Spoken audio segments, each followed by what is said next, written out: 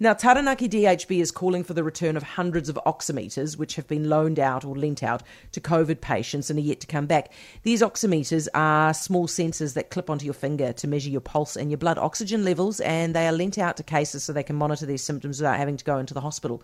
Gillian Campbell is the COO of Taranaki DHB with us now. Hi, Gillian. Kia ora. Am I pronouncing it right, to oximeter?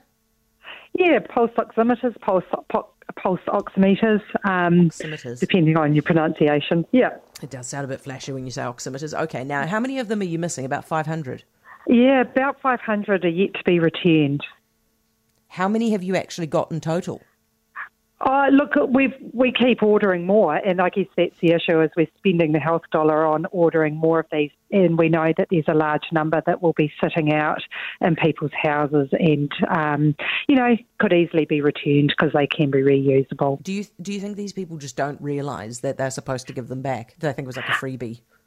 Look, I think, COVID's pretty stressful when you get a diagnosis and you use, and then, once you get back to day-to-day life, they're only little, and I think they've probably just been forgotten. We did ask people to return them, but, we get on with life, and sometimes these things get forgotten, so we thought we'd get out and try and get some back. Gillian, you're being very generous, aren't you? Because to be honest, people are just nicking them probably, aren't they?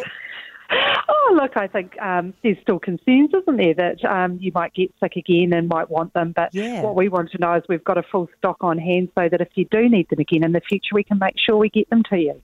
What are they worth?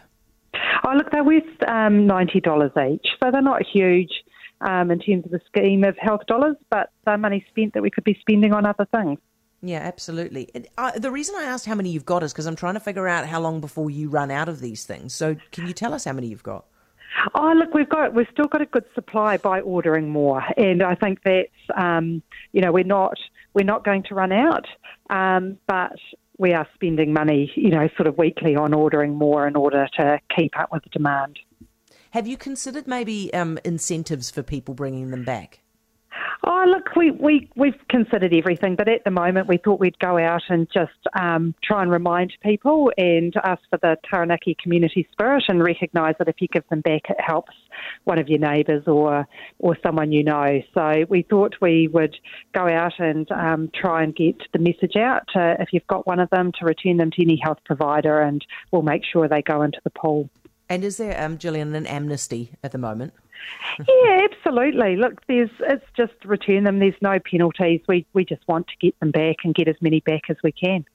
Brilliant stuff, Gillian. I really appreciate it. Gillian Campbell, the COO of Taranaki DHB.